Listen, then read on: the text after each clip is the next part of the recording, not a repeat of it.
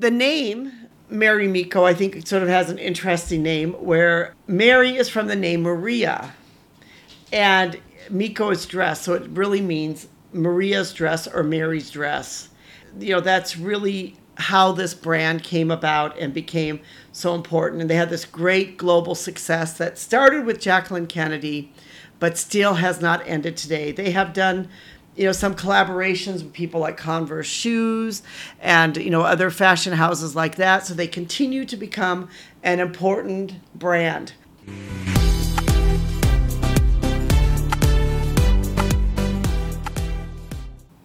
Hi, this is Anita, the Global Trade Gal. This month, I've been talking a lot about Scandinavian design, and in particular, an exhibition that I went to see at the Milwaukee Art Museum that talked about Scandinavian design and the United States design from 1890 to 1980. There were several brands that were there, which I found so fascinating because of the fact that some of these brands are still brands that are in operation today. That they were brands that have been, here since the 50s or the 60s, and still today they are major forces in the design industry. One of those they talked about was a Finnish brand called Marimekko. And I remember years ago when I went to Finland and I saw some of their fabric and was in Denmark and saw some of their fabric and in Scandinavia. And I just fell in love with it. I fell in love with their bright flowers, their, just the vibrancy of it all, just some really, really great designs that they have. So it was quite interesting learning some of the history of it. So the Marimekko story begins in 1949 in Helsinki, Finland, when Viljo, and I probably am going to kill this Finnish name, Rattia, had a textile printing factory. And his wife, Armi, she possessed an inherent understanding of, different designs and different things. And she saw this potential that we could build this textile, printing factory into something more if we can get the right designers. She had this really keen eye for design. So she started commissioning some young designers and artists to create innovative patterns for the company. And thus, began to see the Marimekko style. Despite the fact that they had these great textile designs and textile patterns, people didn't quite know how to use them. Yeah, it's a great design, but how do we use them? What do we do with them? They were kind of uncertain. So in order to address this, they organized a fashion show in 1951 to demonstrate how their textiles could be transformed into stunning, unconventional pieces of garments. The show was so successful that the clothes were nearly sold directly off the models' backs. And this event was sort of like a turning point for the Marimekko company, where it began to open its first shop in Helsinki in 1952. Then over the years, they began to hire different types of talent. They hired a Finnish woman who joined them in 1953. Her and Armi, they worked together, and they did a lot of the branding for the Marimekko.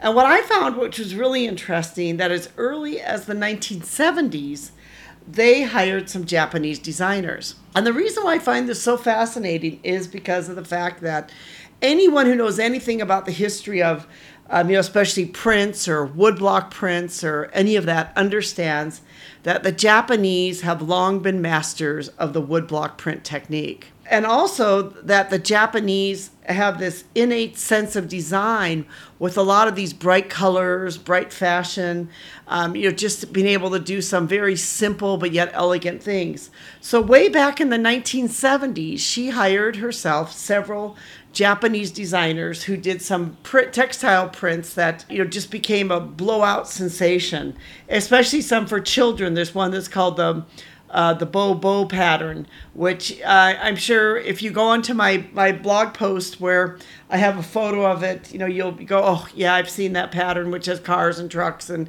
these bright colored things, and it was great pattern for children's rooms and used a lot for children's room and children's decor. Here's some interesting things that makes Marimekko such an interesting brand. One is they really understood the harnessing power of color. They understood that these bright fabrics, bright textiles, that there was this need for this, that people wanted this. They recognized that color was important. they believed in this designer collaboration. They really had this great collaboration with their designers.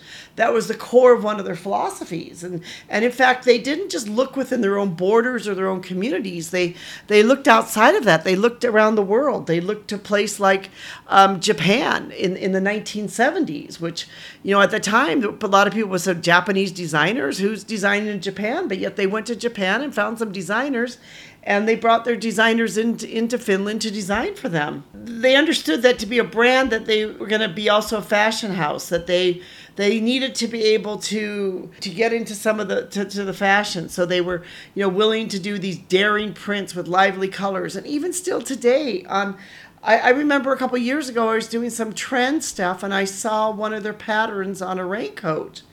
And I thought, oh, this is a fabulous raincoat with these flowers on it. So even still today, you're seeing their patterns and their designs on the runways of New York City, of London, of Paris, that designers are still using their fabrics. This really is a testament to a company who has been able to build upon this and to continue on this. They also have invested quite a bit in sustainable practices, and they've been looking at different ways that they can, print on sustainable materials and other things like that. So they're looking at the whole sustainability. Even though Marimekko has changed hands, it's changed owners, it still remained true to its brand, and it's still an important brand that is important. And here's one of the key things which is really interesting about what made Marimekko what it is today is Jacqueline Kennedy, who was the wife of the candidate, John F. Kennedy, during this time, who later, of course, became president of the United States.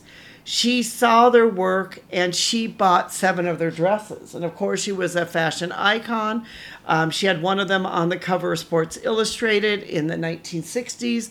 And this also helped set them on to becoming a fashion house and to becoming an important fashion brand. The name Marimekko, I think, sort of has an interesting name, where Mary is from the name Maria, and Mikko is dress, so it really means Maria's dress or Mary's dress.